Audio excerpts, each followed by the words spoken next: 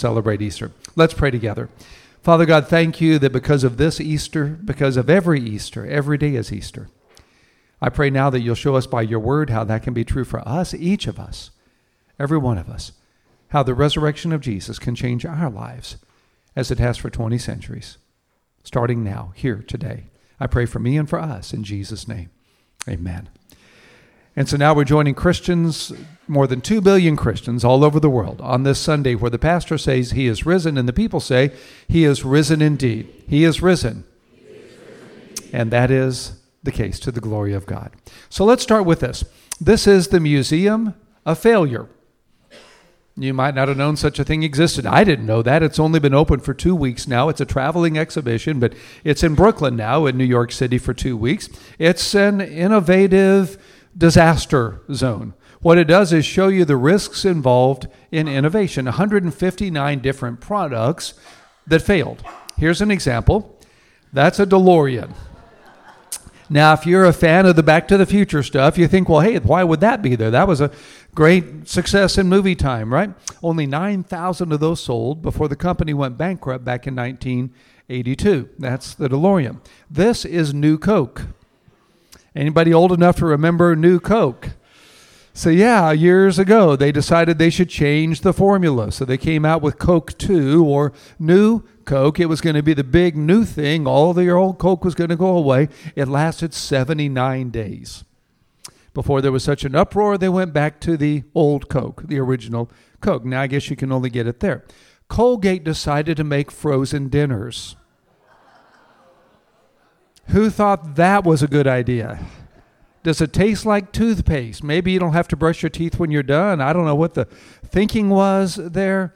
Coors decided to make bottled water. So you buy it thinking it's beer and it's water. How's that going to end, right? How is that a good idea? This was even worse. This is pet water. On the left side is Thirsty Cat, and the subtitle says Tangy Fish Flavor. On the right is Thirsty Dog, and it says Crispy Beef Flavor. Bottled water. What a good idea. In the Museum of Failure. Here's another example. Yogurt shampoo.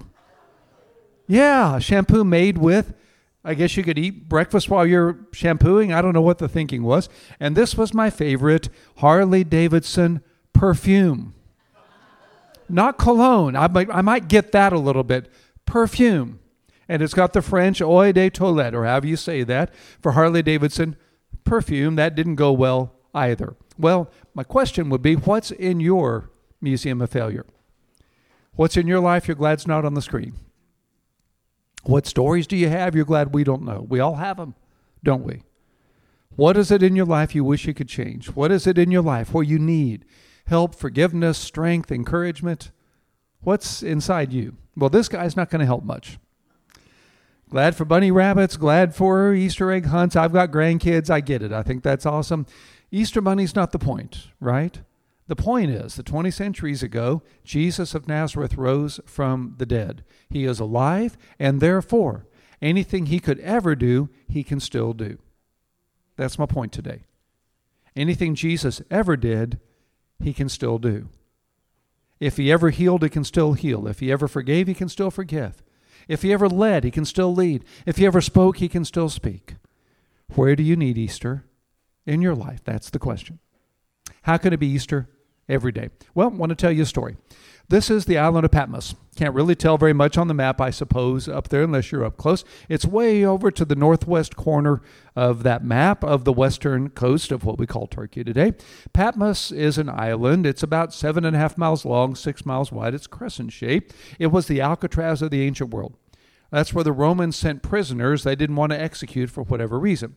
And it was to this Alcatraz at the end of the first century that they sent Jesus' best friend, the beloved disciple, the disciple John. The John that wrote the Gospel of John and 1st, 2nd, and 3rd John. By this time, the Romans have figured out killing Christians isn't stopping Christianity. So they decided they would silence John instead by sentencing him to this prison island, this Alcatraz. Now, the internet wasn't very good out there in those days. Didn't have a lot of way to get communication out. So they thought they were shutting John up. by this time an elderly man, by sending him out to this island, essentially to die. John is living in this cave. Doesn't look like that in his day, of course. I'll explain that in just a little bit. This is where the Apostle John was. It's where he lived. If you could look, I don't know if I can point it out very well, but about 2/3 of the way over, there's that kind of silver disc-looking thing in the wall. That's where John put his hand when he got up and down. Next to that, see where that tapestry is, and there's kind of a shelf there? That's where his disciple Prochorus took the dictation of the book of Revelation. It was in that cave that John met Jesus and received the revelation. How do we know that? I'll get to that in just a second. Well, here's the story. Revelation 1, verse 9. I, John, your brother and partner in the tribulation and the kingdom and the patient endurance that are in Jesus, was on the island called Patmos on account of the word of God and the testimony of Jesus. I was in the Spirit. He was worshiping on the Lord's Day. First reference to Sunday as the Lord's Day. On the Lord's Day, I heard behind me a loud voice like a trumpet, loudest noise you could make in the first century, saying, write what you see in a book, send it to the 7 churches, to Ephesus and Smyrna and Pergamum and Thyatira and Sardis and Philadelphia and Laodicea. Those were 7 cities in kind of a circular rotation in the western part of modern-day Turkey. Revelation 2 and 3 is written to those 7 churches. Actually wrote a book on the 7 churches some years ago. Got to tour all of those places in Turkey. Some of them are still cities. A lot of them are just ruins today.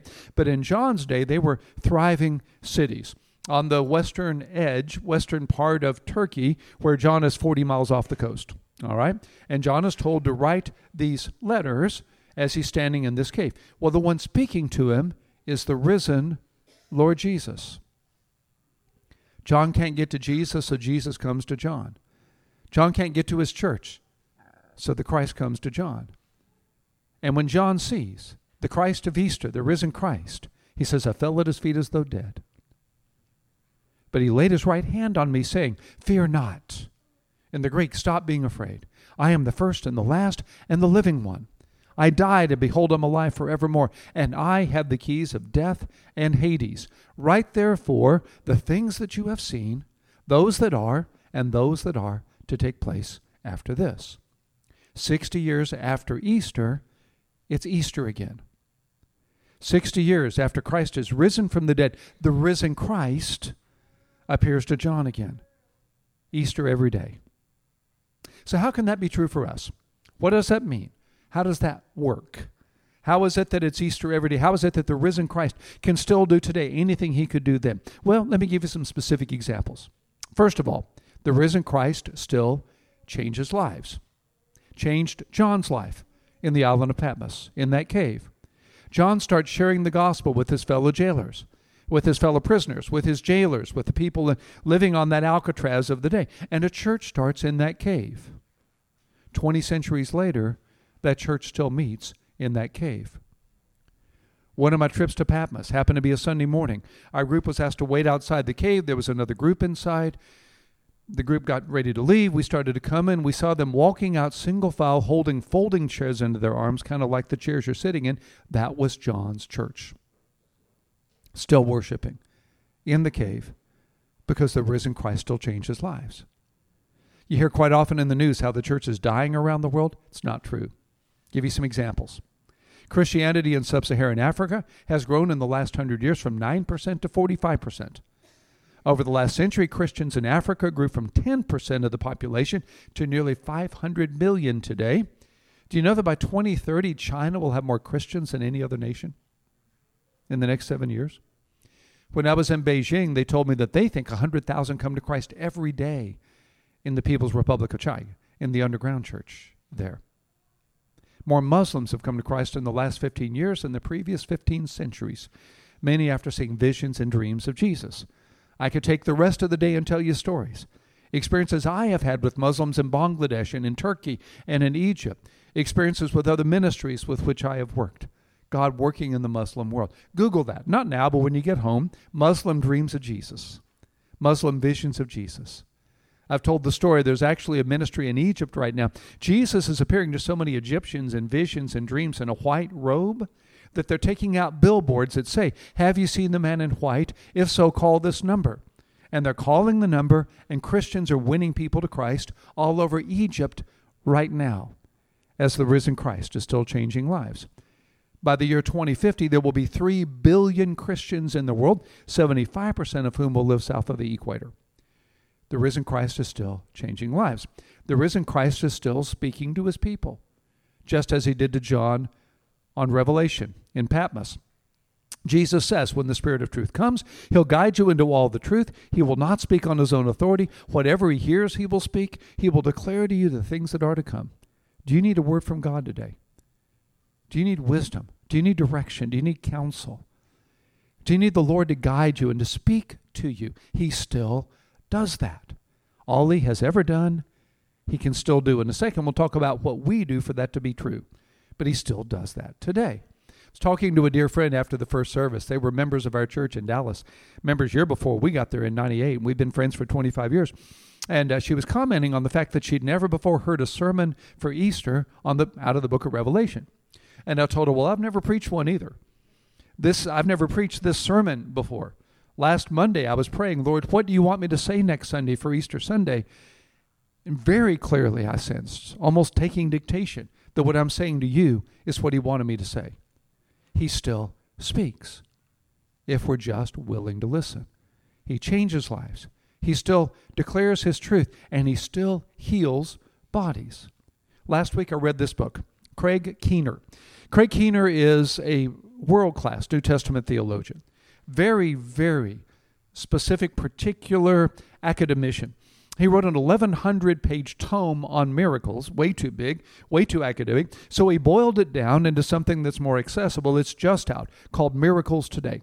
It documents miracles Jesus is performing around the world still today. Documents them with scientific, medical evidence. It's not in the book unless he could document it. This very meticulous scholar, world-class scholar, could document them. He has chapters on blind eyes being healed and cataracts being healed, and chapters on various diseases being healed, cancers and other diseases. Has chapters on bodies being raised from the dead. I'll get back to that in just a little bit. One of his chapters is on this man, Reverend Dwayne Miller. Dwayne Miller is a Baptist minister. More than 20 years ago, he developed a viral infection which attacked the myelin sheath in his vocal cords and ravaged his vocal cords beyond repair. His voice was reduced to a whisper. He was told he would eventually not even have that. He saw 63 different specialists, and there was no hope. Reverend Miller had to stop pastoring churches. He became a Sunday school teacher at First Baptist Church in Houston, Texas, whispering through a microphone.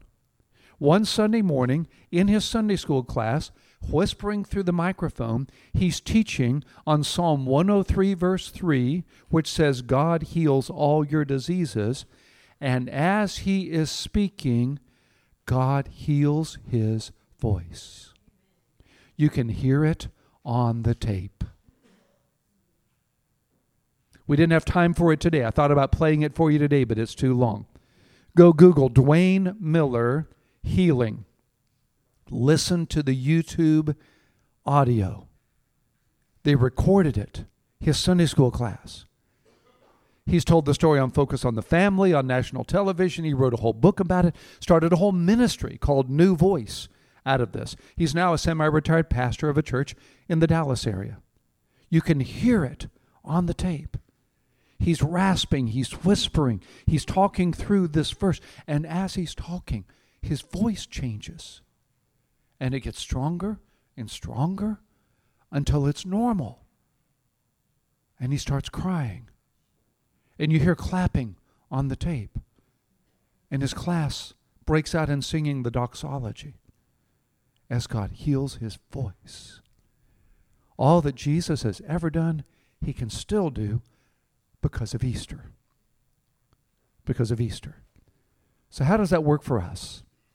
How can we experience what Jesus still does? 3 things. First of all, worship him. John says, when I saw him, I fell at his feet as though dead.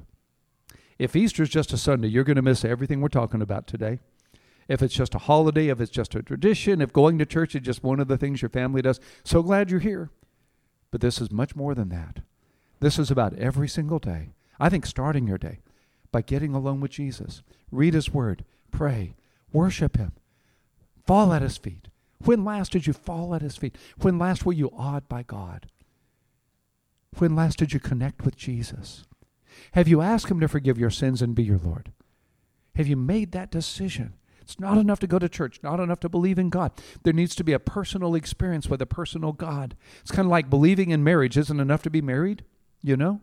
All the years I've been a pastor, I've asked people if they're a couple, well, are you married? I've never had anyone say, I'm not sure. I might be married. I believe in marriage. I've been to weddings. If you're married, you know it. If you've trusted Christ, you know it. Has there come that time? If not, Easter's the best day of the year. Just get alone with God. Just say, Lord, I ask you to forgive my mistakes and be the Lord of my life, and give your life to him.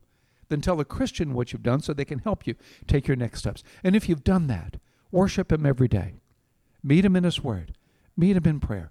Start your day. Fall at his feet. Worship him. Then second, trust him. Wherever you need him. Whatever it is you need the risen Christ in your life to do. He laid his right hand on me and said, fear not. Stop being afraid in the Greek. I'm the first and the last and the living one. I died. Behold, I am alive forevermore. I have the keys of death and Hades. What's your fear? Where would Jesus lay his right hand on you and say to you, fear not? What guilt or grief or fear or burden or pain is in your life today? What would you trust to him today? As I was preparing all of this and praying through this even this morning, and I came to this part as I was kind of going over this outline, instantly I thought of our 4-year-old grandson who's going through leukemia right now. Several of you have asked how he's doing, and he's doing as well as he can be. Thank you. The doctors are pleased with his progress to this point, but it's just awful for a 4-year-old to go through leukemia. He's got 3 years ahead, 3 hard years ahead. And I felt Jesus' hand on me saying, fear not, fear not. Where do you need Jesus to say, fear not? All he's ever done, he can still do because of Easter. Worship him, trust him, and then last, serve him. He has something for you to do, a way you can help somebody else have Easter every day as well. He said to John, write therefore the things you've seen, those that are and those that are to take place after this. He's not going to ask you to write another book of the Bible, but he has something for you. What's your next step of obedience to the risen Christ? If we will every day decide we will worship him, we'll trust him, we'll serve him, then every day's Easter. Because every single day the risen Christ is risen again for us. So I'll close with this example of what I'm talking about. Dr. Chauncey Crandall, world-renowned cardiologist, studied cardiology at Yale, taught at Duke, then started a private practice in Florida, still teaches at Sinai, New York as well. Travels nationally and internationally lecturing on heart transplant, on interventional cardiology, preventive cardiology. Very strong believer. In the book I was describing, Craig Keener's book, Miracles Today, he's got a whole section devoted to this doctor and the story I'm about to tell. One day, Dr. Crandall is in rounds. He's at his hospital. There's a patient there named Jeff Markin. He's called quickly in, Dr. Crandall. This patient, Jeff Markin, is dying. They worked with him for 40 minutes. They shocked his heart 7 times before finally giving up. Clinically dead. No brain activity, flat line. The patient has died. They declare the time of death. The doctor writes it down. Dr. Crandall makes the notes for the journal. He moves on with his rounds. The Holy Spirit impresses on him to go back to the deceased patient and pray for God to bring him back to life so we could have one last chance to trust in Christ. He goes back. The nurse is preparing the body for the morgue. Necrosis is already setting in. He prays. He asks his colleague to shock the corpse, and the heart leaps back to life. 6 minutes without oxygen deprivation causes permanent brain damage. Jeff Markin was brain dead for 40 minutes. He comes back to life with no physical damage. He develops a personal relationship with Dr. Crandall. He comes to faith in Christ. And Dr. Crandall attends his baptism. All that Jesus has ever done, he can still do because of Easter. Will it be Easter for you? Let's pray. Where is it in your life you need the risen Christ to be risen for you? Not just a story, not just a tradition, not just a holiday. Where do you need Jesus to be Jesus for you? Would you first of all worship him? If you haven't asked him to forgive your sins and be your Lord, do it right now. Just say, Lord, I ask you to forgive my mistakes and be the Lord of my life. Give him your life. Trust him as your Savior. And then tell somebody today what you've done so they can help you to grow in your new faith. And if you know you've done that, thank him right now in your own words. Thank Jesus that he's alive in you, that you're the child of God, that you have eternal life. Worship him and thank him for Easter in your life right now.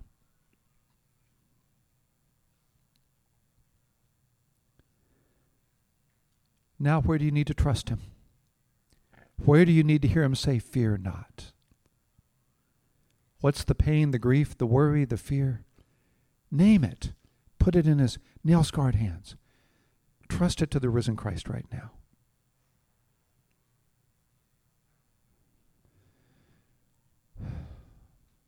And then last, how will you serve him?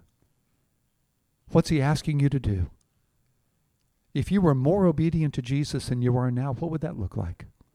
Something you're supposed to do, something you're to stop doing. What's your next step of obedience? So it can be Easter every day. Lord Jesus, I thank you. I thank you that because of what you did 20 centuries ago, you're doing it again here now. I thank you that what you did on Patmos, you're doing at Possum Kingdom. I thank you that what you did in that cave, you're doing in this chapel. I thank you that you're doing it again right now. I thank you that it's Easter every day. In your holy, blessed name we pray. Amen. God bless you. Happy Easter. He is risen. Amen. God bless.